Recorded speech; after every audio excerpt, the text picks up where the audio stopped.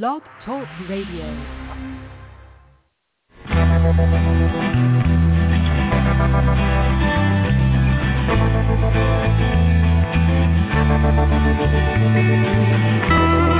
Stroll through the pictures, what I've left behind. Here once again,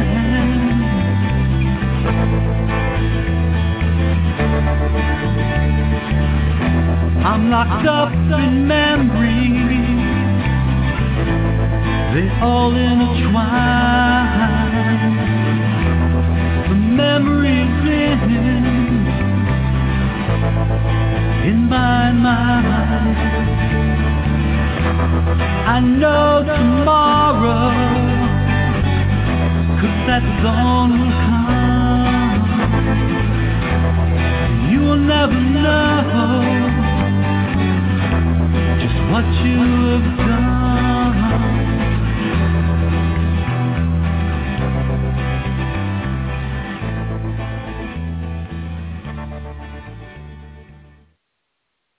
Well, good evening. I'd like to welcome you to the Stop Child Abuse Now Blog Talk radio show sponsored by NAASCA, which stands for National Association of Adult Survivors of Child Abuse. My name is Penelope Bennett, and I am from Sarasota, Florida. And on the line with me tonight, my co-host is Kim Lakins from Colorado, also a NAASCA family member. We are both adult survivors of child abuse. We welcome you to the show tonight. This is stand number 3,118, so 3118. It is Wednesday, February 15th, 2023. We have an open discussion tonight, and we'll talk a little bit more about what NAASCA's mission is and what our discussions involve after I read the mission statement. So we encourage you to please call in and be a member of the panel tonight and get involved with NAASCA by being on the show. Everybody's welcome to call in. You do not have to be an adult survivor of child abuse to learn about this very, very important work that we do. And the number to call in is area code 646-595-2118. Again, that's area code 646-595-2118. And my co-host, Kim, will greet you on our back line and welcome you in. So we have a very important purpose at NAASCA, and it's to address issues related to childhood sexual abuse and trauma, including sexual assault, violent or physical abuse, emotional traumas and neglect, and we do so with only two goals. The first goal, educating the public, especially as related to helping society get over its taboo of discussing childhood sexual abuse, presenting facts, showing child abuse to be a pandemic, worldwide problem that affects everyone. And the second goal of offering hope and healing through numerous paths, providing many services to adult survivors of child abuse and information for anyone interested in the many issues involving prevention, intervention, recovery. So please call in tonight, be a member of our panel. This is an open discussion. The number is area code 646-595-2118. Now you may be asking yourself, why is it important to do this work? You know, why is it important to disclose our mission, every statement, and to do these talk shows? They're on 5 nights a week, 8 o'clock Eastern Standard Time, 5 nights a week, Monday through Friday. And here's the reason. The reason is that when it comes to childhood sexual abuse, there are 1 in 3 girls and 1 in 5 or 6 boys. I've seen the latest statistic as 1 in 5 will be sexually abused before the age of 18. So when we talk about a pandemic, the numbers are staggering and statistics are underreported because so many victims of child abuse and sexual child abuse do not come forward. So it's very, very, very important that we continue to do the work, continue to do the shows, and continue to talk about the mission. So we also have Bill Murray on the line on the panel. He's our founder of NAASCA, who's called in So thank you, Bill, for calling in tonight. I really appreciate it. Glad to. Typically Monday, Wednesdays, or Fridays, we invite an adult survivor of child abuse to come on the show and tell their story. But when we do not have a guest booked, we do this open mic forum, and we talk about an issue that's related to the work that we do into our mission statement. And I know that there was some discussion about talking about the steps to recovery for an adult survivor of childhood sexual abuse who is beginning the process of acknowledging that may be remembering or for the first time speaking about events that happened to them in their childhood, which is something that I know that I have personally gone through that process. I know that Kim has as well, and I know that you have as well, Bill. And so I'm throwing that out as an option for a topic of discussion, but I'd like your input, Kim, and your input, Bill, as to what you wish to discuss, if that's something that you are interested in talking about, or if you have a different idea.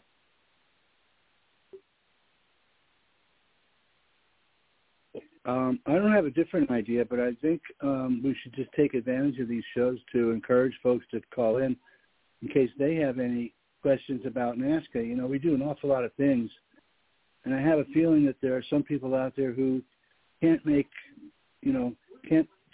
heads or tails of what it is we do because we have too many things. So to simplify it, we'll just use these shows, I hope, to let people ask questions or make comments, and it can be a criticism, it can be a constructive criticism, of course, or it can be a question about how we do things or whatever. But I want to engage the public if we can in these discussions, and I just, not that I want it to be a free-for-all because we have to stay on topic, but, there's a lot we can do on a question and answer or open discussion type show like this. Yes, exactly. So we'd rather have you call in with your questions or comments. And again, the number to do that is area code 646-595-2118. And you have three adults from the child abuse on the line that have a lot of experience, personal experience with everything that's involved with the recovery process and the ups and downs and the lifelong road and journey that it is to recovery. We all have also different work that we do that is related to a helping profession, helping others bring awareness to this issue. So we are three resources with all different levels of experience and different stories, similar feelings that we can, add our own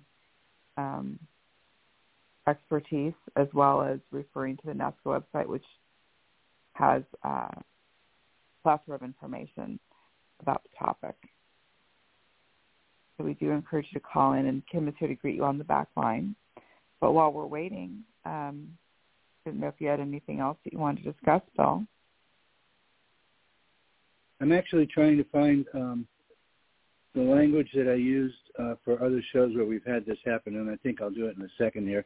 When I do, I'll note that it's been done, and anybody who is here with us or is listening can refresh the page or the web page or the Blog Talk Radio page that carries a description of the show. Right now it says not yet booked, but I'll put the description of what we're doing tonight there, including the mission statement, and that'll help people, figure out what's going on here.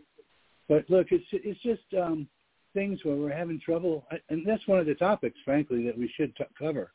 Why is it that we've been having, trouble recently in finding people who will commit to these shows? And even some of our co-hosts have not done so. That's not good.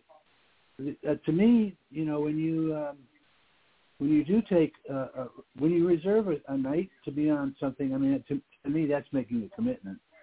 the problem is we're not getting enough people to reserve them, and so they go without being booked. And we're going to do the shows anyway. We have 5 shows a week to do, and 3 of them are special guest shows. So we do have a special guest for Friday. Monday, Wednesday, and Friday are special guests. But this Monday and tonight, Wednesday, no guest. And then last night, we had a guest that didn't show up. We had a guest, but she didn't show. So it'll be 3 in a row that we don't have anybody come in and talk from their own experience. So we'll just talk from our own.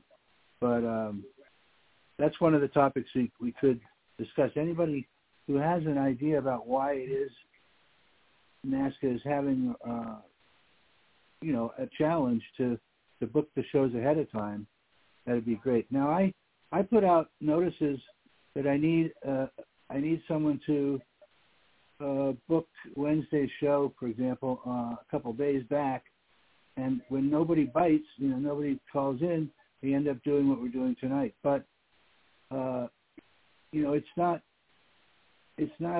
something we'd like to do over and over and over. We want people to take these shows. Now, we've done, as you said, 3,100 shows. It's not that we don't know what we're doing. Bill, actually, looks like we do have a caller, area code 661-582-3367. So that's going to be Philip. Okay, I'm going to unmute the line. So, hello. Hi, Phil. How's everybody? Good. How are you? Pretty good. Well, thank you for calling in, Phil. Do you have anything? Go on, Bill. Go ahead. No, you're the host. No, go ahead. Well, I know him, and I've spoken to him, before, and just recently, when we spoke, he really started to come alive, which is great because he was kind of quiet first. 10 or 12 times he called in, but now he's starting to talk, which is wonderful, and it's a sign of, becoming comfortable with the fact that, talking on the radio is not going to kill you. In fact, it's one of the best things you can do if you're a survivor, sharing your story. And this is and I always say, not just sharing your story, which is vital, but it's sharing your story in an appropriate setting, which NAASCA has here. We have the people that call in, the hosts and the co-hosts and so forth, are all people who understand because we've all been there. And so this is exactly the kind of place that he should call in, and anybody should call in if they, if they want to, heal. That's what it's all about. We're all helping each other. So he's beginning to know that, and I'm delighted that he keeps calling back. So thank you so much.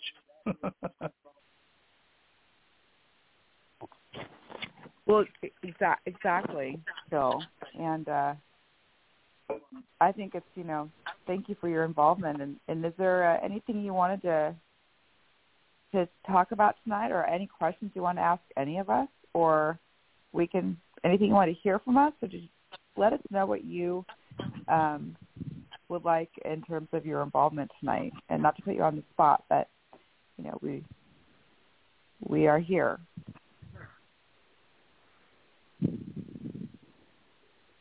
Okay.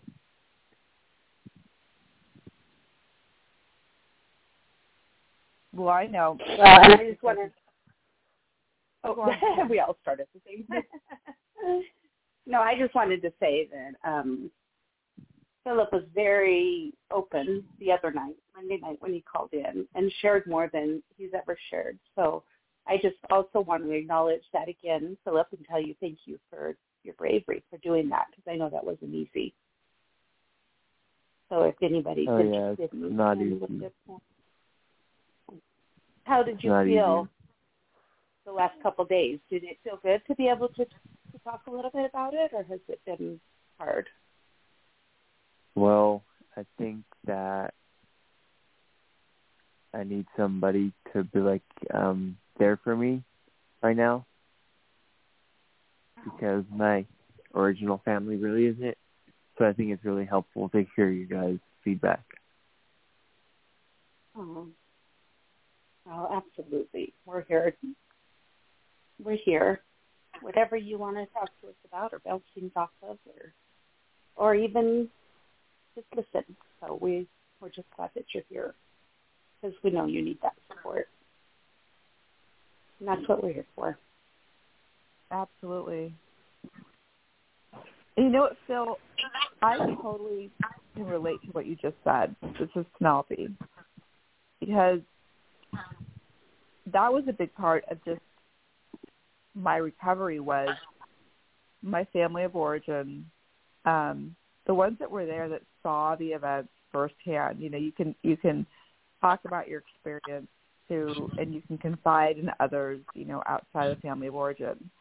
But for me, the members of my family saw everything firsthand, and they you know, they were the ones that saw the truth and knew the truth. And it was very difficult when you're trying to speak of the events that happened and name the things that happened and acknowledge them, which is part of bringing them forward, and voicing them. When at least for me, I would, you know, in voicing the truth, there would be denial, right? Because they wanted the pattern of secrecy to continue. That was hard for me to move past the fact that I didn't need a rubber stamp of validation from my family of origin to move forward in my recovery, and to realize that, you know, for whatever reason, you know, whether it's just, you know, their own issues of, you know, not wanting to face the events themselves, I cannot be held back from moving forward in my own recovery. And which, so I something about what you said really resonated with me. And that's why I just really appreciate having NAASCA's platform and the family, because there is a general support and understanding of the experience and along, you know, every step of the way, you know, even though our the events of the maltreatment might be different, a lot of times the feelings are the same. So thank you for sharing that, and I can totally relate to what you just said. Sorry you had to go through that. It's very tough. Thank you. It really is. It really is, because I feel like, you know, we're just tribal by nature, and I was, you know, those that I'm biologically bound to, I love them, and I still do. But I had to learn that I had to put you know, if I wanted to really move forward in my recovery, and I wanted to stop the cycle and the patterns within my own family, if I wanted to continue on the path of making sure that the cycle didn't continue in my own family, because I have children, that I had to do it. And it was really hard. So thank you for acknowledging that. So really hard. Did you get married or anything? I did. So I got married. Gosh, I've been married for 25 years. And I never mind telling anybody how old I am, because I think age is important for my story. I got married at 27, and maybe I just turned 28. So I've married 25 years, and so, but I you know, got married, and you know, I think when you don't address the events of your childhood, the abuse, and the patterns are continuing, well, it was my normal, right? It was what I just thought was normal. So I really didn't start.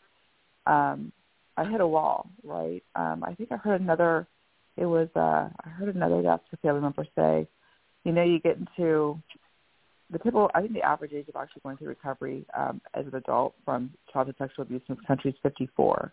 It's like you hit a wall, right? You just, the trauma, you know, the events weigh on you. They never leave you. You know, you don't escape what happened. You have to address them at some point, and usually the point of just, you know, either your mind wants to forget, but your body doesn't. But there's a moment where you're faced with it and you have to deal with it, and that was happened to me at 46. and I am now 53. So, but I've been married.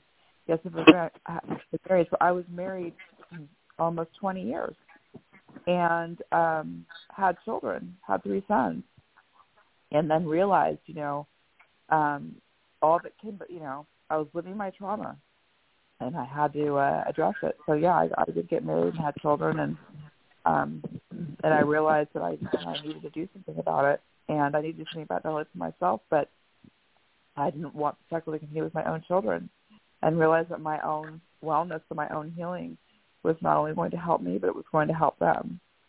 So, anyway, I don't know if that answers your question, but I was, I wish I had started recovery earlier, and I know that, while I would like to stop all child abuse and child sexual abuse in the world, that's not really a realistic goal in the short term, but I think we can encourage others to speak and to start the process earlier in their lives. So while I was 46, I might be under the, average age of adult survivor at 54. Excuse me, but I wish that I had been 24, or 20 when I started the process. So. And I was going to say that's why I admire you so much, Philip, and we've talked about that too, is that, you are a real advantage of getting this information and starting to heal yourself as you're just starting into your adult years. And, I think that can be so helpful thinking about a relationship, as you questioned a little bit about what that would look like. And if, that's possible, it is possible. And especially if you get all the help that you need and you feel really strong and comfortable in your, who you are before you go into that relationship. I think there's absolutely no reason why you couldn't have a beautiful life like you dreamed of and like what you deserved as a child. You could do that. You have that ability. So you're doing good. This is Kim. If you didn't know, this is Kim. Hello, Kim. Philip, I agree with everything Kim just said. This is Penelope. Absolutely. And you know what? Healing is totally possible. It's not, it's work, but it's totally possible. And you can have that life that you want to have. And I think it's awesome that you are starting that process so much younger. Well, and you're doing it. It's fun to have some support because I've been working for a long time on my own, just hoping for support.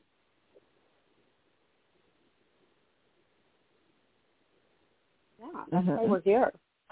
That's why people can all support each other. I've never had this much support either in this arena as I do. And I feel so blessed to be able to talk to people like you, Philip, that come on, and all of the guests that have on. And it's an honor to be able to do that. And it helps me with my recovery as well. To know that I'm not alone. I think that's what we all just want to know, is that we're not the only ones that are going through all of these hard things. Unfortunately. None of us should be going through them. You're doing good, and we're here. Though, in a way, we're the lucky ones because there's an awful lot of people out there who are, they're patently depressed. There's no help for them. There's no hope for them. They have no hope, and they have no friends, and they have no relationship with their family, and they have jobs that are dead ends and so forth. And in our situation, once we get going on it, we have what basically NAASCA is, and other groups too, is a new family. We have a community that doesn't turn us away, that understands us and so forth, and that's new to us when we first get here, and it's not to be missed. That's what I want to tell people. Don't miss the opportunity here because we can change your life around. You can help. You can change your life around with our help in a relatively short amount of time too, and your life can take a 180-degree turn, and that's absolutely true. I'm sure him and Penelope will agree. It's just amazing. So jump in. We won't fail. We'll stick our hands out, and you can hold on to them. And we'll throw you a life preserver every now and then if you need one, but you're not going to, because you always have a place to come. And this show is on, as you know, 5 nights a week, and then our recovery meeting, which is on Zoom, is 3 nights a week. So we got plenty of opportunities to express yourself amongst other survivors of child abuse who are in recovery, and that's really important. Really important. That's what I would say. Nice to hear you, Bill.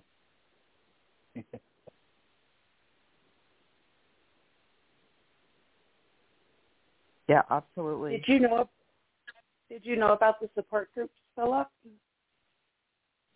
Did I know about what? About the support groups that NAASCA offers 3 days a week? Zoom call? 3 days a week? It's with Carol. Who's on there, Bill? I got it. They're on Sunday, Tuesday, and Thursday, but they're daytime meetings.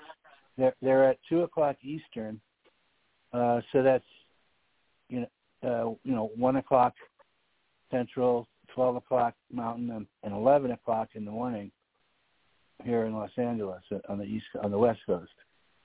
They're also 90 minutes, but they're on Zoom, so you can be seen if you want. You don't have to be, but you can be seen if you want. And even if you keep your camera off, other people will have theirs on, and you can even get to know us face to face that way. When you feel comfortable, you can use your camera and so forth. But we do not record those meetings, and there's a reason for that. That's because we want them to be thought of as places where people can express the difficulties that they might be having in recovery, and we don't want them to be revealed to the general public. So those meetings are never recorded, just as these shows are always recorded.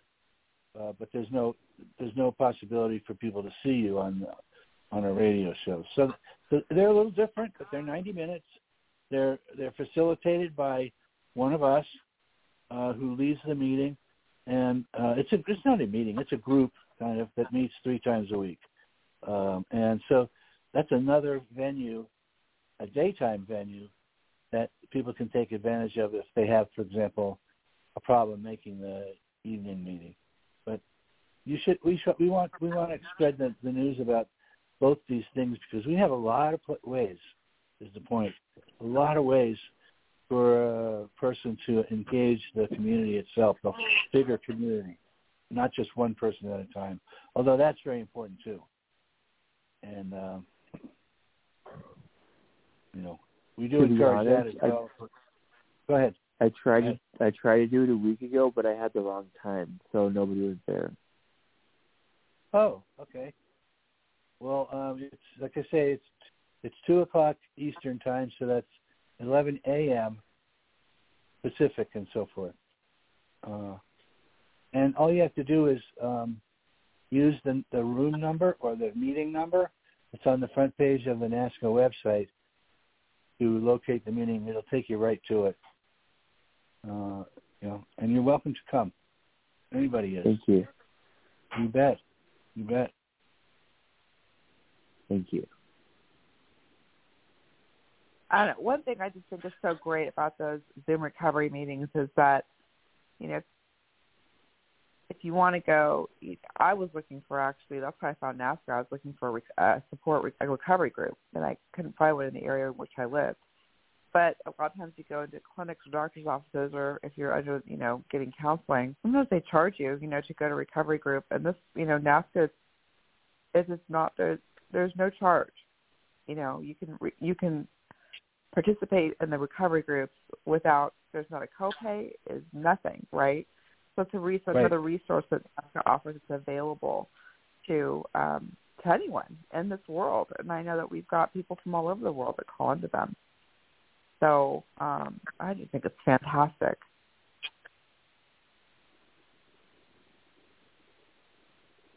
And, of course, for any of you that don't know this, NAASCA doesn't charge for anything that we offer.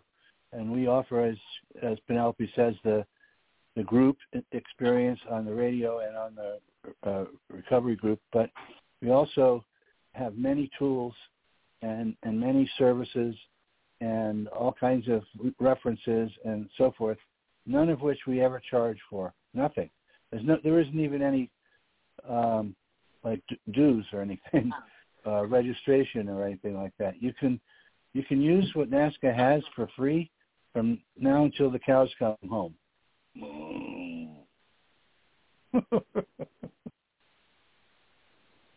Was that a cow? Did someone make a cow noise? Yeah, it's coming home. That is really funny. I was wondering. I should also say that since I'm on this topic that, how we support ourselves is by being self-supporting. In other words, from contributions and donations, because we're a nonprofit organization. But we don't have any kind of fundraising program or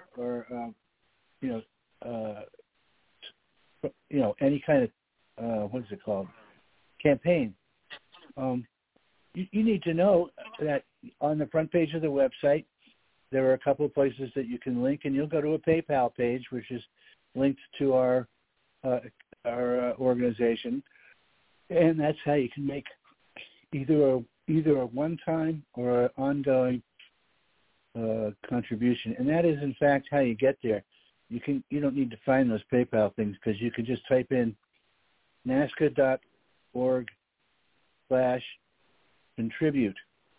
The word contribute takes you to the place to make a donation, and so you don't have to remember anything else.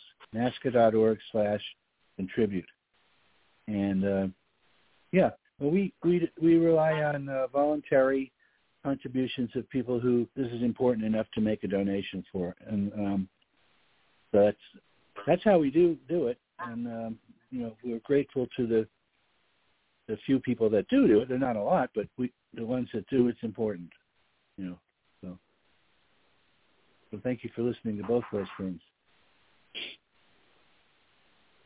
Well, and we don't, even a couple dollars helps. I mean, no donation is too small. Bigger ones are fine too, but even a few dollars, it does help. They all do add up. So we do appreciate that. Sure does, Penelope. And another thing I should mention while we're on this topic and area is that NAASCA is run in such a way that there are very few expenses. We keep the cost of running NAASCA to an absolute minimum because those of us that participate are doing so we don't have like an office or a building, We do it from our own homes, usually in the corner of the living room, wherever our laptop is, or we have it on our phones and so forth. But the point is that there's no rent. We use our own machines. We use our own cell phones and so forth. So we're not burdening the organization with the kinds of burdens that a typical organization would have if they were trying to sustain a building and office space and pay salaries. We're all volunteers, and none of us are paid. That's another reason that we can keep the costs way, way down. The volunteers here, for the most part, are the ones that do the work, and so we have very few needs for any kind of salary thing. The one thing I can think of that we need once a year is someone we pay somebody to provide our tax returns for us because we don't want to make a mistake on those. But it's only a couple $100. So the point is that our costs per year are kept to a minimum every year, and we're not pushing for it. Although I tell you, if we had a little more in our treasury, I can think of some ways we could, improve what we do. In fact, it's kind of funny, Penelope, but I was talking to somebody yesterday. She called in for the first time, and she said, she was just searching for things around the internet about child abuse, and she came upon this one site that she said was really good. It was kind of old style, but it was really good. I said, but it was all clear, and I could find my way around. I said, that's us. Mm-hmm. We're not trying to be a flash in the pan kind of organization here, and our website is, in fact, it's kind of it was deliberately that way when I started it. I won't say it's deliberately still that way, but it was an opportunity to tell people upon arrival, their first glance at it, that it was probably a community organization. It was built by a community member or a group of, a nonprofit, nothing fancy, but it serves all the purposes, and that's what she was basically saying. I said, yeah, that was me. That's us. Oh, okay. Well, it's a really good site. Well, thank you very much. Well, one thing's for sure, everything's on there. If anybody in the world wants to know anything about this topic or a resource, it is on there. So it is.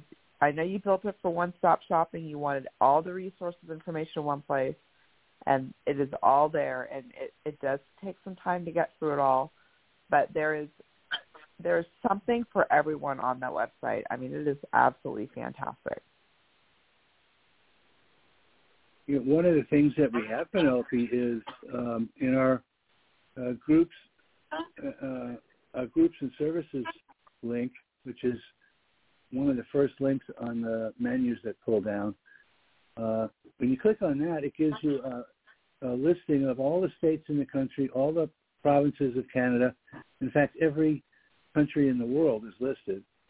And when you click on your state, it opens up to a large page of PDF-type file that includes everything that we can find that is associated with the issue of child abuse and recovery from child abuse. Now, some of them are not as good as others, they're not our groups, so we can't guarantee you. But if we find one that's problematic, it disappears. And likewise, if a person finds one knows of one that's not on our list that ought to be there, there's a way for them to write to us, and we will add it immediately.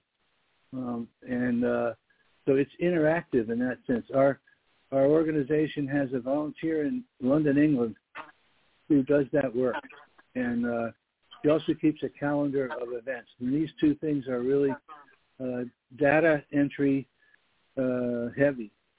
But she takes care of that, and I don't even have to think about it except posting the pages as she produces them. So it's wonderful. Her name is Carolyn O'Hara, and she's wonderful, and just keeps working, chugging and chugging and chugging. We just recently put up a whole new set of calendars for 2023, which lists every state and every country, independent of any other. And if you have an event that you want to promote, you can write to her about that too, and say, next April 25th, we're having an event about child abuse awareness at the high school, and you can put it there. She'll put it there for you. Now, the calendar of events is for things that happen only once in a long time, once in a while, not monthly things. That would be on the groups thing. But the calendar of events is for things like marches, rallies, seminars, things that happen once in a while, certainly less than once a month, or more than once a month, is it? Yeah. and that's free. All this stuff is free. So, you can put that listing, you can have Carolyn put that listing there. She takes a little bit of information, including your website and so forth, and your email address and phone number, and she'll put it there. And that's how you can kind of build your community around the information that's accurate. coming from one place. So anyway, so you mentioned something, and Kim, Kim had actually brought this up at the beginning too. And basically, it's just wonderful to also get involved and volunteer for this cause as an adult survivor, a survivor of child abuse or sexual child abuse. Doing something and taking a stand, even if that's volunteering, that was a big part of my own actually recovery. Is to get involved because what I realized is recovery is so much bigger than just myself, even though it was my recovery. And part of that was just also being involved in NAASCA. I realized that there's so many of us out in the world. And so, Philip, I also wanted to, add to Bill's statement in that, don't worry, I'm not trying to recruit you, but I personally found, and I think I heard Kim mention this in the beginning, that the work that we do for this cause adds to just such a fulfilling life, to be a part of something so much bigger than yourself and to be making a difference. And, some even small efforts can make a huge impact. So I did want to mention that, Bill, while you're talking about volunteers. How many volunteers do you have? How many? We don't have an exact number, okay, because frankly, there are some people who volunteer for things and we don't know how active they're being. For example, there's a whole program that we started, and it may not be appropriate to continue it, we don't know, but it's called the Ambassador Program. And what we wanted was one person from each state to step forward and offer themselves as the NAASCA ambassador for their area. It just meant that they were, knowledgeable and available in Idaho or whatever. And so that program didn't really catch on as well as we hoped. But then on the other hand, nobody's pushing it. See, that's part of the problem. We have many things that are going on that are not being promoted or not being supported or not being led because, we do need more volunteers. So some of the programs are lacking leadership, let's put it that way. And without a leader, you can't really get the next echelon, the group below the leader, energized. They drop off. So we don't have an exact number, just like we don't have an exact number of members. We don't know because we don't worry about registering people. We register them when they want the newsletter. In fact, the newsletter hasn't gone out in a long time. But and it's not really registering. It's just giving us your email address for the newsletter. But there are no registration necessities. So you're a member of NAASCA if you say you are. And we hope that people are. We know people are saying thousands and thousands that they belong to the NAASCA family. But over time, we know it's hundreds of thousands, actually, because we've been around a while now. And it's less surprising when we find out that somebody has put NAASCA on their website and recommended us than it used to be. It's less surprising than it used to be. But it's all over the place, and many, many people know about it. So we're being promoted and offered as a resource by many other groups, for example, just as we offer them. And so I don't have an exact answer for you, Philip. I'm sorry.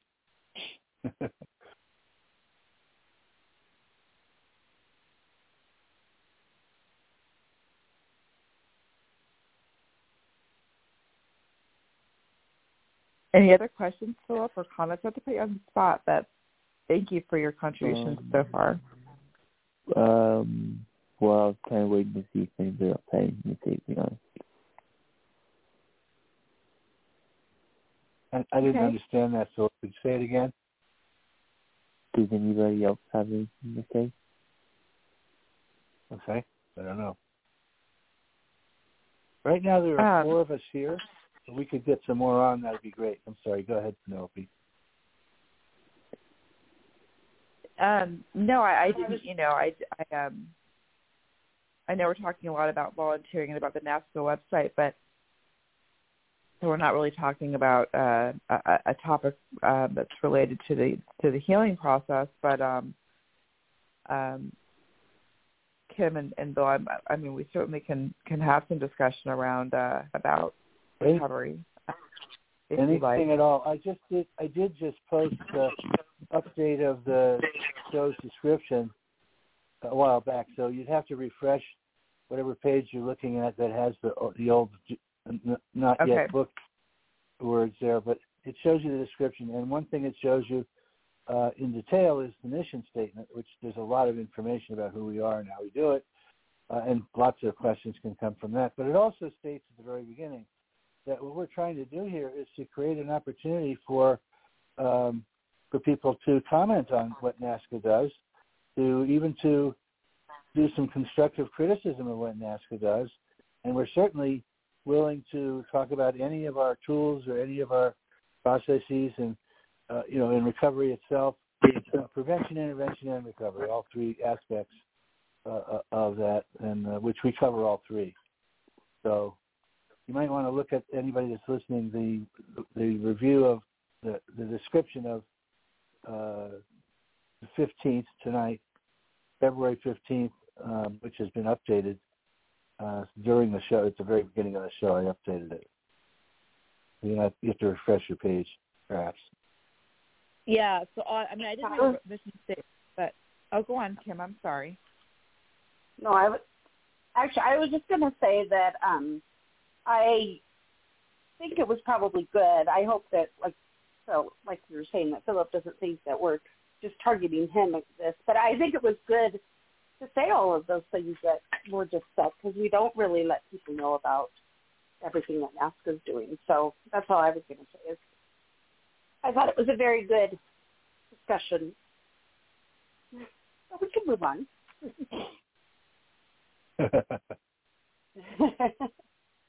You did good, Bill. Oh, thank you.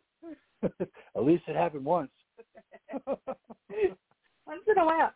What I said earlier today. Once in a while, I have a brain. It sometimes it works. Oh boy. Well, I tell you what. As far as I can tell, Philip is not worried about how he's sounding now. He was before, but he's pretty comfortable now with us and what he's doing here. So, but of course, everybody's invited, and we'll discuss anything they want to bring up. But I was talking about some of our programs and so forth, because that was an opportunity to do so. But we'll talk about anything you want at all out there in the listening world. Just call in. It's at 646-595-2118 that you can reach us. 646-595-2118. And that's the phone number we use every night, the dedicated phone number to our show.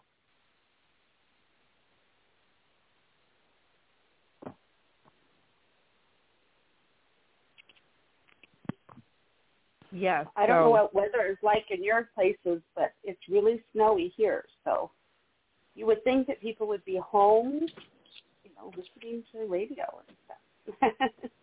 But it looks like it's kind of a snow night. But that's okay. No snow here. No snow? What though? Not in Los Angeles, no. It snowed lightly here last night. Oh, yeah? Uh-huh.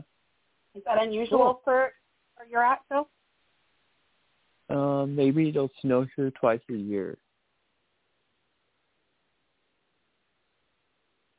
Well, that's great. That's fun. At least you get a little variety. Because it only snows twice a year, does everything shut down, or do people get around? Are they able to get around? We're able to get around. That's good. It was like that where I grew up. I grew up in a lot of places, but one period of time, we lived in a place about 6 or 7 years, Virginia Beach, Virginia, and it was one of those places where if it snowed a half an inch, everything shut down. They couldn't do school, the buses couldn't run. Half an inch. It was pretty funny to me, because we came from New York and New Jersey, where sometimes you'd have blizzards and so forth, and you'd have it measured in feet, many feet sometimes. And down in Virginia, they were freaked out by an inch and less. Yeah, that's how it is in Arkansas too. They do freak out. I was there last year when they got a couple inches and everything shut down, and I was just like, being from Colorado especially, no, you don't shut anything down unless you are like barricaded in your house with snow. If you could dig out, then you drive. Right. That's right. Oh. Yeah. Seattle shuts down with snow always. I mean, it doesn't. It's not guaranteed to get snow every year, but you normally get like a dusting. But yeah, everything shuts down. So same thing. Where's that in Seattle, Washington. I mean, I think they have one. I think they probably have one or two snowplows in the entire place. I mean, they're just not really equipped. I'm joking. They might have more now. But Seattle's also really a lot of mountains and hills. So when it snows, there's a lot of, because the steep hills, it does cause a lot of problems. But as you know, I'm in Sarasota, Florida for the winter, so I won't tell you that it was 78 degrees and sunny today. I'm not going to mention that. No, don't that.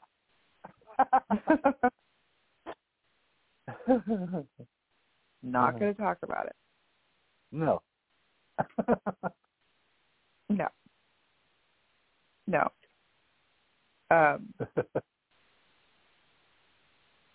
But honestly, that was another part of, really my own recovery is, I had an environment where I could actually get outside and be outside a lot, because movement for me, even if it was just walking and being outside, was very important and helped me to heal. And I actually wrote a paper that's on the NAASCA website, and it does talk about the benefits of outdoor exercise and how it helps us in terms of managing anxiety and depression and becoming more productive. But so for me, being that a part of recovery was just being in motion, I found it increasingly hard to be living in the winters in Washington. And unfortunately with COVID was unfortunate, but one of the good things is, a lot of professions went from being in person to being remote, so I can work from anywhere. But at least, in terms of just, we're talking about the weather, so I did want to mention that in terms of just, my own journey and healing process and my escape when I was really young and living in a home with abuse was to get out and to walk. And to be alone and be by myself and to be able to just work through what I needed to work through, or just have, some solitude. So I also want to mention that. No, don't mention that. Oh, God. Well, we're never going to live where there's any snow at all because my wife is Brazilian. She doesn't believe in snow. So I guess gone are the days that I'll be shoveling the weather.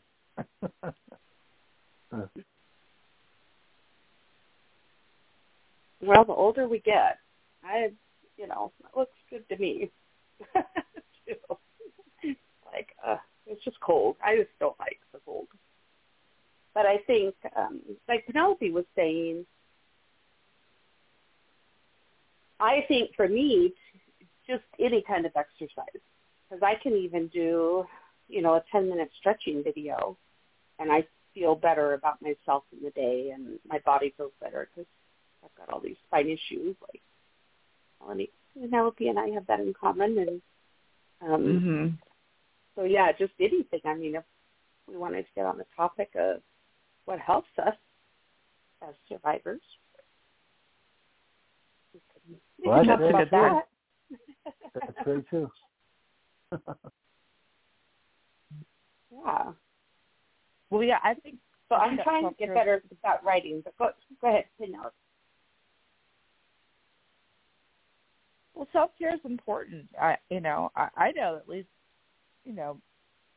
really before I got into the recovery process, I found that walking was, helpful.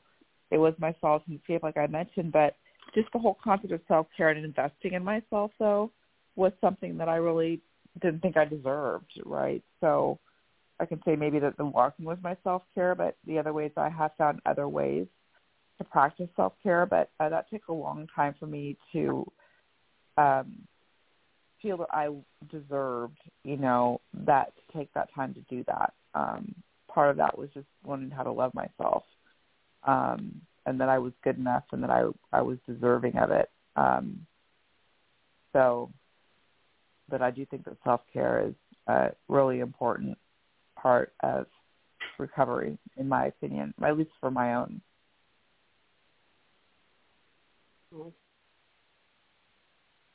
Anybody else want to share anything they do for self-care or what their thoughts are on that? I like to volunteer for self-care, and I like to donate whatever money I can because that makes me feel happy.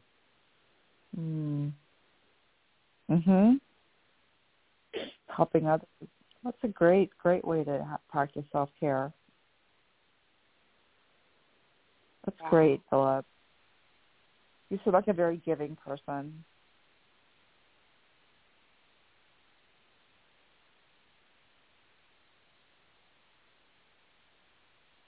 What we were talking Bill do for self-care? Go ahead. Would you mind repeating? Go ahead. Oh, no, actually, I was going to ask you to repeat that, Philip, so we could all hear you. What does Bill do for self-care? What do I do? Well, I have to tell you, I'm getting a little older now. Moving around even is hard for me sometimes. I have aches and pains that I never had before, and I don't recommend getting old to anybody. I'm surprised that it happened to me because I didn't think it was going to happen. But it is now, and I'm doing okay. But there have been times when I've been so in so much pain or unable to move that I can't have a regular any kind of routine about it. But I do, what I've been doing is I've been taking a little better of my health, and I go to all the doctor's appointments that I'm asked to be at and all the tests that I'm asked to do and so forth. I show up for those things now. And, I take all the pills they give me, and I never thought I'd be like that.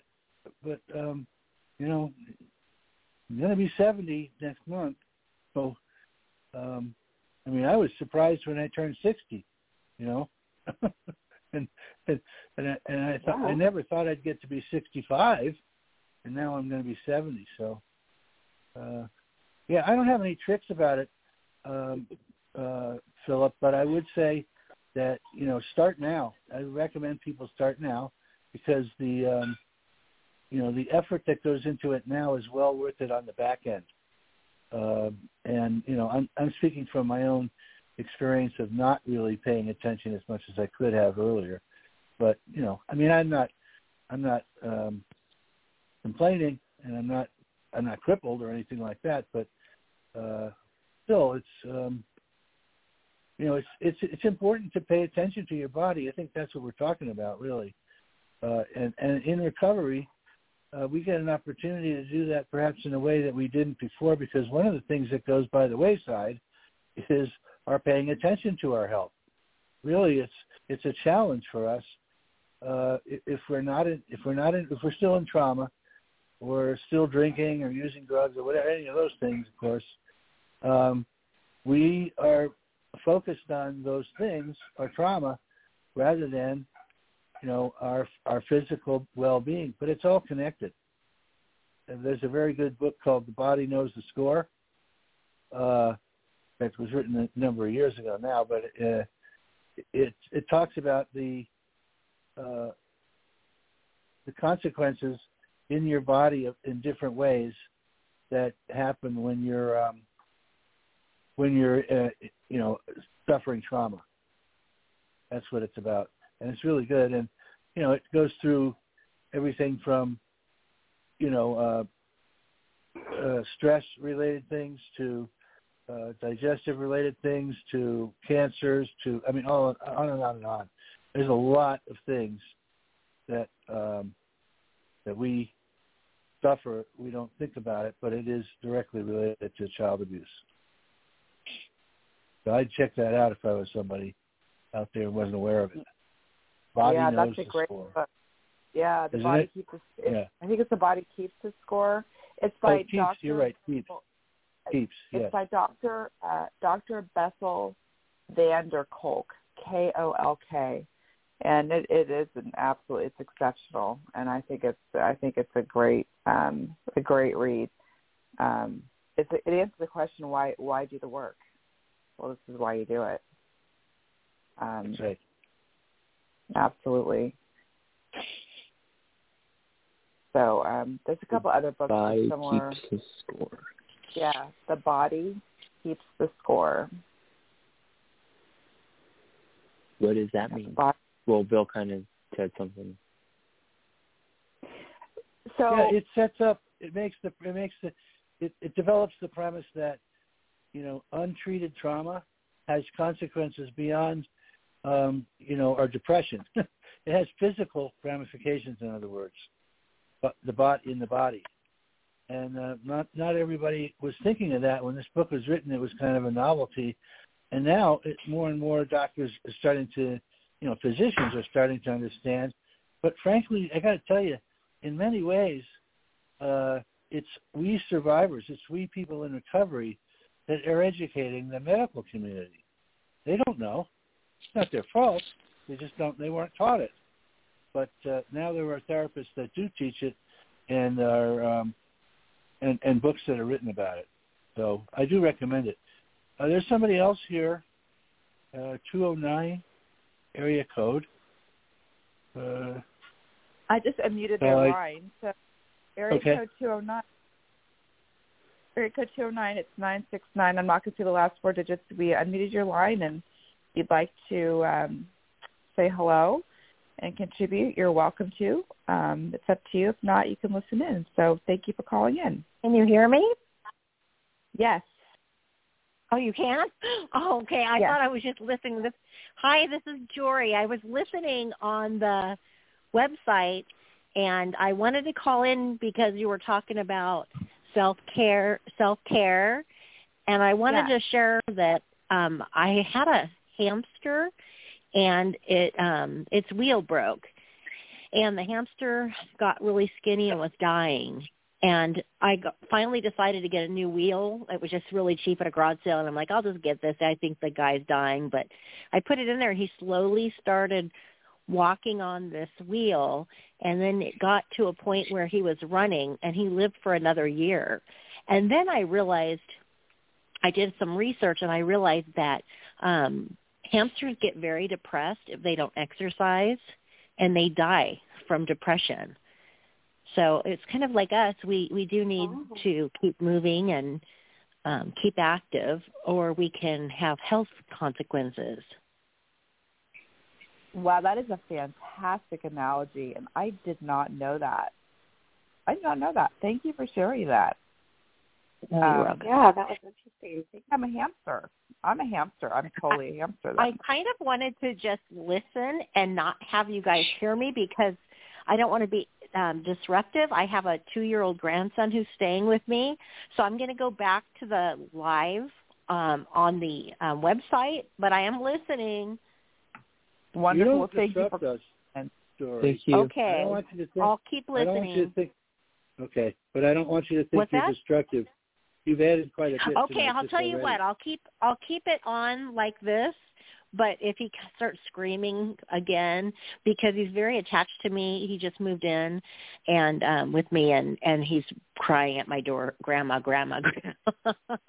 So he's 2 years old. You know what you should do about that? You should get him a wheel. I mean, really, break down and get him a wheel. I know. Actually, even better, I got him one of those trampolines that have the cage around it, and I zip him in there like a babysitter and let him just go. That's great. Yeah, I'll have to take a video of it and share it on Facebook. Yeah, no kidding. Us experienced mothers know what to do. Yeah. That's great. I missed the first half hour of what was being said. Is there a quick recap? What did we talk about in the first hour? It was half hour, I think. Half hour. I think you might have missed some of. We described some of what NAASCA does, and especially the radio show and the recovery group, and some other things. But we were discussing some of the tools that we offer. Oh, okay. And the fact that they were all free, and people should not be afraid to take advantage of what we have. That's what they're there for. Okay. Sure. So yeah, that's correct. That's correct. And you obviously are versed and are aware and have experience with the NAASCA website, but you may have heard or you may not have heard that Bill obviously founded NAASCA, and he's on the line, and he just wanted to build something that he didn't have when he was going through his recovery, which is all the resources that you would ever need are in one place. So it's a comprehensive, but it's a good one. I think for myself and many other people over 50, we never were allowed to speak about things. Right. And I think for me, for example, I flipped out and wrote a horrible book. But looking back at it, I believe I did that for recovery. And I didn't really know how to handle the situation I was put into all of a sudden, just coming to the realization of being molested by my father wasn't normal and some other things that happened,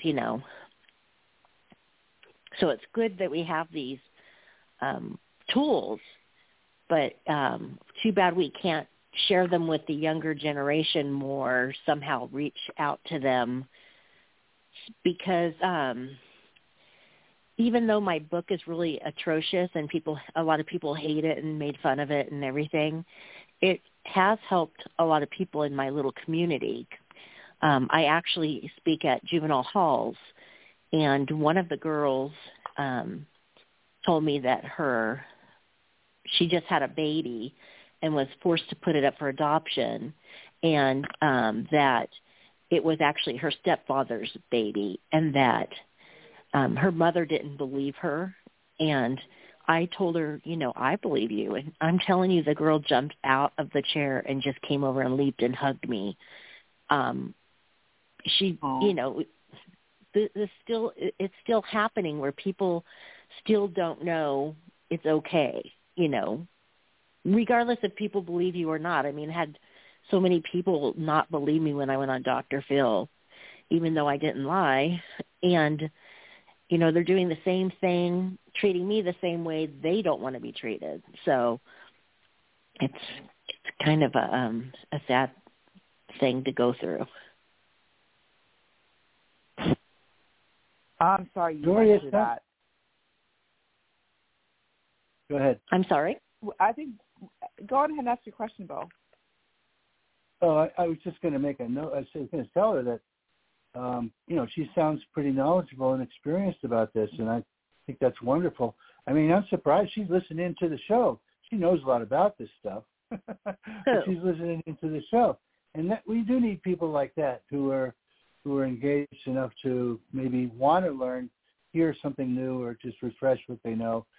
But we are all about, if we could get them, helping the newcomer. And by newcomer, our newcomers are not in their 20s, and most are not in their 30s. They're in their 40s.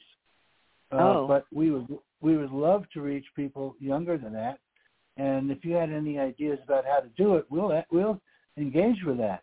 It's not that we don't want to. It's just we don't know how. We don't know. I mean, what would we do? Do it on Twitter and so forth? Well, I almost feel like TikTok is where everybody goes to. You can maybe somebody can help make a video somebody, experienced in that can make a video about how, there's adult, older survivors who have dealt with their abuse who are here to talk to you and help you through, your journey when you're ready, and just log into this. I think TikTok's the way to go right now. I know there's some other places like FaceTime, but I don't really know much about them. I don't know. I know I help my community through. I have a friend who's a social worker, so she invites me to speak to juvenile hall children and also foster. What are they called? Other social workers, just like her. I publicly speak with them locally for free, and talk about my journey. And it's always, there's always at least the one person in the crowd that comes up and says, they understand. So, that's right. Wow. That's right. Yeah. There's always at least one. I just really commend you for doing that. You've never been on our show before, huh? You've never done a guest spot on our show, right? To tell your story? Probably like 10 years ago. Really? Okay. Yeah. Like when I was first, I believe I was pretty delusional then. I was going through a schizophrenic stage in my life. And I think from what I'm understanding, it's pretty common to become manic when you're going through the journey of discovery. I actually am just now going through with a DNA expert the resolution to figure out if my oldest son is actually my father's child right now. Oh my God! Wow. Yeah. Yeah. There's no match for him for his father, and it's showing up as just me as a parent only. So it's really hard. But it's not certain or anything. It's a possibility. Sure. Well, this is incest, and people know. Go ahead. I commend you. It's hard to face those truths. I commend you for your work. That's tough. That's hard. It's hard to face those truths, but you're very strong. You're a very strong person, and I'm speaking of somebody that, it's a hard thing to admit that your biological father molested you. I went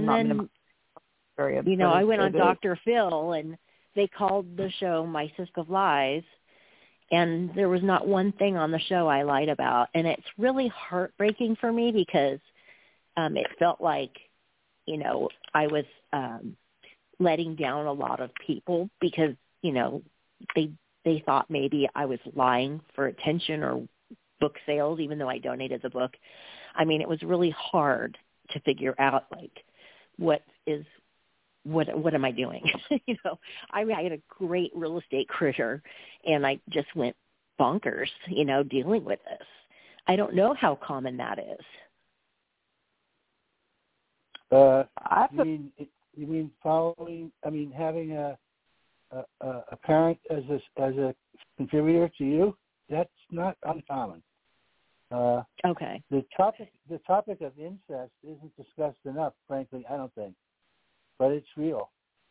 Now, I'm from an unmarried woman, and she gave me up for adoption right away. I never knew who she was till recently. So we all have these things in our past that are, question marks about it, and they do affect us, how we feel about ourselves and our lives and so forth. I still don't know who my father was, because although I did find my mother through DNA, she had the baby out of wedlock and never identified the dad. So there's DNA in me that doesn't belong to her side of, me, her family, my family. Oh, okay. My family. Yeah. So I'm curious because you had said earlier, I heard when I was listening in that you were 70, and I know that back then especially it was very shamed upon for women to have children out of wedlock. Now people have 3 and 4 kids out of wedlock with different dads, and it's no big deal. But back then it was horrible. I'm curious, do you think that the DNA is just half hers or more? Half. Because I have been able to, using DNA, been able to find out that I have, for example, several cousins. I have 2 aunts, because she was one of 3 girls. I never even knew what she did for a living, but I found out some of that. So, in other words, I've found out more than just a name. I've looked back and looked back and looked back into previous generations, and what I can tell is that from her side of me, of my family, they're basically from a certain. They're from Ireland and England and France, a lot of French, and a little Italian and so forth. But the part that's missing that nobody else has is like Romanian. It's Eastern Bloc European. We're not sure what. It could be Polish. Oh, okay. Like that. And there's nobody else that has that. So that has to have been contributed by my dad. And it's about a third. Okay. Of me. So it's a lot. These issues are really rampant all over the place. And we keep them as a secret. That's the worst thing you could do. But my family did. He did. I understand back then in the 50s that, it was shameful to be pregnant and not have a husband, right? So she actually moved from sort of eastern Massachusetts down to New York City and stayed there and had the baby. And I don't think anybody in Massachusetts really caught on to why she had gone away. She was an artist. She was a dancer and so forth. So ostensibly she went on to New York for her modeling career and acting and so forth.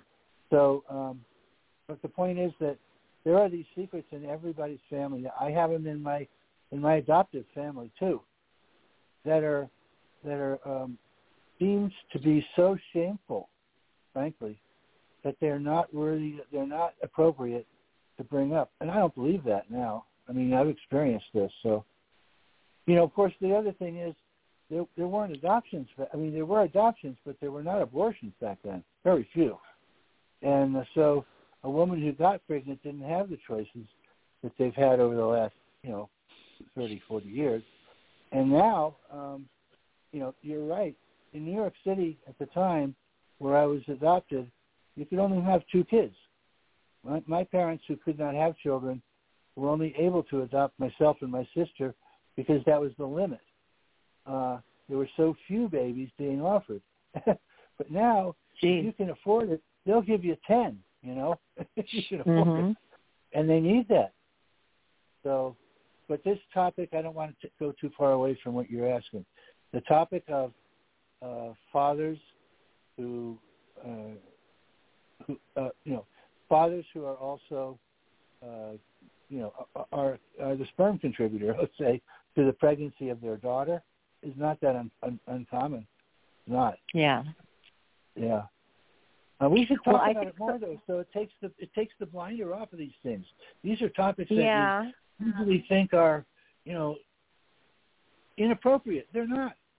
Yeah. Because if you and I don't talk about what happened to us, then people that follow us won't feel it's appropriate, and I don't want them to do that. Right. Well, the other thing is that I think is the most disgusting thing, and it still happens, is the excuses for the molest.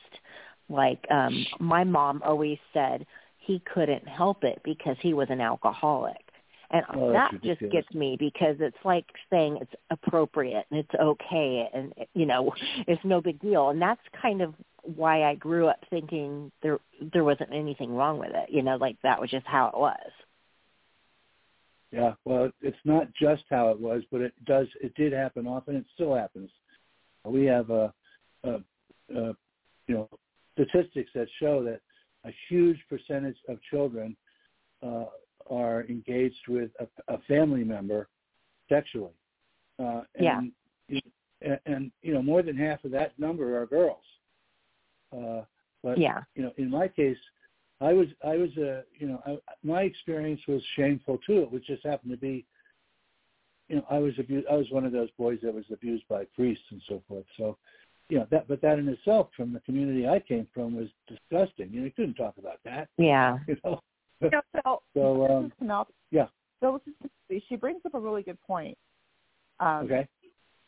Which is, she said, her mother minimized it. Her mother made excuses like, well, it's the drinking. Right. And right. It wasn't a lot of people and a lot of survivors I've heard their stories say, it's what I thought was normal. It's what I thought just happened. I didn't, right. When you're in these patterns and you grow up with them, you don't know any different. And that's part of recovery, is realizing that, what you grew up thinking was normal or not totally abnormal is actually not normal at all. I didn't know the way that I was touched as a young 3-year-old was, not normal. I thought it totally was normal. I thought all right. fathers touched daughters that way. So I think what you said, and thank you for contributing that, Dory, was, this is part of the whole recovery process, and why I think a lot of people just, it takes you a while to get into your adulthood to recognize that this happened, because some of the time, it's just what you knew, and what it was, and it was minimized. So this is all part of the recovery process. That's true. And my sister says that she was not molested by him, but he did try to French kiss her at her wedding several years back. And I had brought up to her that was not normal. And I think she's still in denial and just thinking that it wasn't a big deal and it wasn't bad and whatever. I don't know what she's thinking, but she is a major alcoholic, and I think she just uses alcohol to cope with things she doesn't want to deal with. Exactly. Well, but that's very common, because you don't want to think about what you went through. You want something to soothe it. One of the things you can turn to is drugs and alcohol, which I did, and sex too, which I did. But I was lucky enough that at about age 30, I did get into recovery. And so I've had quite a chunk of my life, more than half of my life, where I've been healing from the drugs, alcohol, and the child abuse. But this is not common. We got to make it more common. We got to bring the topic up over and over. In fact, I want to ask you to come on our show as a special guest and tell your story again, because we don't remember it. But you obviously, from what you said, what you said today is amazing and strong. Oh, thank you. And you have a lot of experience that we don't want to waste under the bushel basket, right? Let your light that's shine. Fine. Yeah. So you know what? If you would like to be on the show, just write me an email, and you'll find my name and email address all over the website. Sure. Bill Murray. Yeah, Bill Murray. And write to that and remind me that you were on the show tonight and that you'd like information about how to be on the show yourself as a special guest. Be happy to set that up for you. Absolutely. No, that's nice. I really like helping other people because I know how difficult it is to go through it, the recovery, and to just face the facts that something happened, it wasn't okay, and to deal with it. I mean, I dealt with it in the worst way, I think, but everyone's different. And it's better than committing suicide or doing something crazy, so, Mm-hmm. Yeah, don't be too hard on yourself. This is not your fault. It never was your fault, as you know. And it never is any child's fault that this stuff happened to us. It's always the adult in the situation who is at fault and who's responsible, not us, ever. So I often wonder if they even realize what they're doing is actually wrong. Like for me, I almost feel like my dad wrote it off as normal and it's not a big deal and who cares. That does happen, especially if he himself observed this from his own father and grandfather. Yeah, I'm wondering that. I do think maybe that is the case, that he was raised to think it was normal. Yeah. Yeah. Right. Well, it sounds like you were told something like one of our hosts here says when she finally told her mother that her older brother was molesting her, her mother said, "Oh, well, those things happen in families." And that's not true. That's not a good answer. No. It's not appropriate. No, of course not. I'll get off the air because I don't want to. There's only a couple of minutes left, and I don't want to completely occupy the end of the show here. Well, and thank you, Jory, so much for calling in. And the one last comment that I wanted to make was, you had said, we had talked about, unfortunately, incest and the molestation of biological father to his daughter, and I know it could happen with fathers and sons and mothers and sons, but we brought up the father-daughter relationship. It is common, and what is really uncommon is for someone to lie about it. So, you had said you weren't believed, or you do your public speaking, and you're in, detention centers, and you use someone that comes up and says, I wasn't believed, or, here's the thing. We both know how difficult it is we all know how difficult to acknowledge the abuse and the sexual abuse. It is very rare that a child especially makes it up, so that is rare. The fact that it happens isn't rare, but a child or anyone lying about it that is not rare. Well, and I also had vaginal scar tissue that had to get removed as an adult, and the doctor told me it was from very, very young childhood. But you can't prove who it was from, even though I was like, well, obviously it was my dad. And they're like, well, you can't prove it. It's, even though it's scar tissue from the age, 5 or so, they don't know. Right. They can't prove that it was him. Well, it sounds like you might actually have that proof, though, at some point. Exactly. That's true. Yeah, and sometimes, having answers is for some people, they find that healing as well, having answers is. Yeah, right now my son's not talking to me. He's really upset because I always told him his dad was somebody who I knew who died. And now with DNA, the truth is coming out. But, we're getting through it. Yeah, well. He's 35. You sound like such an amazing person. Thank you for calling in. She does. Yeah. You and Philip, I have to say, in terms of our panel tonight, Philip and Dory, thank you so much for calling in. It does make for such a discussion to have you call in and participate. We thank you. And we do only have 90 seconds left in the show, so I would like to sign off. And also, I'd like to thank Bill for calling in and supporting the panel and being a host with Kim and myself tonight. And I do want to thank you, Kim Lakin. Thank you for being on as usual, being my partner in crime. Appreciate you so much. And I feel like through NAASCA I've gained another sister, which is, we call it the NAASCA family. So thank you. And for those of you that are listening tonight, please visit us at NAASCA.org. That's NAASCA.org, and all the resources that we discussed tonight, including the show schedule, including the Zoom recovery meeting information. All the information that NAASCA provides is on that website. We are so appreciative of your viewership and of your support. So thank you very much for all the participation, everyone. This show, as all of our shows, will be archived and also available on our website. You can find those archived shows on the front of the website. This is scan number 3118, so it will be there in about 30 minutes if you wish to listen to it again. And as I always say, there are enough adult eyes and ears in this world to keep every single one of our children safe. So if you see something, if you hear something, please say something, do something. It's our responsibility to take action. Thank you on behalf of NAASCA, and good night. Good night. Good night. Bye-bye. I'll know tomorrow, 'cause that dawn will come. You are forgotten after all that you've done. I know tomorrow. Blog Talk Radio.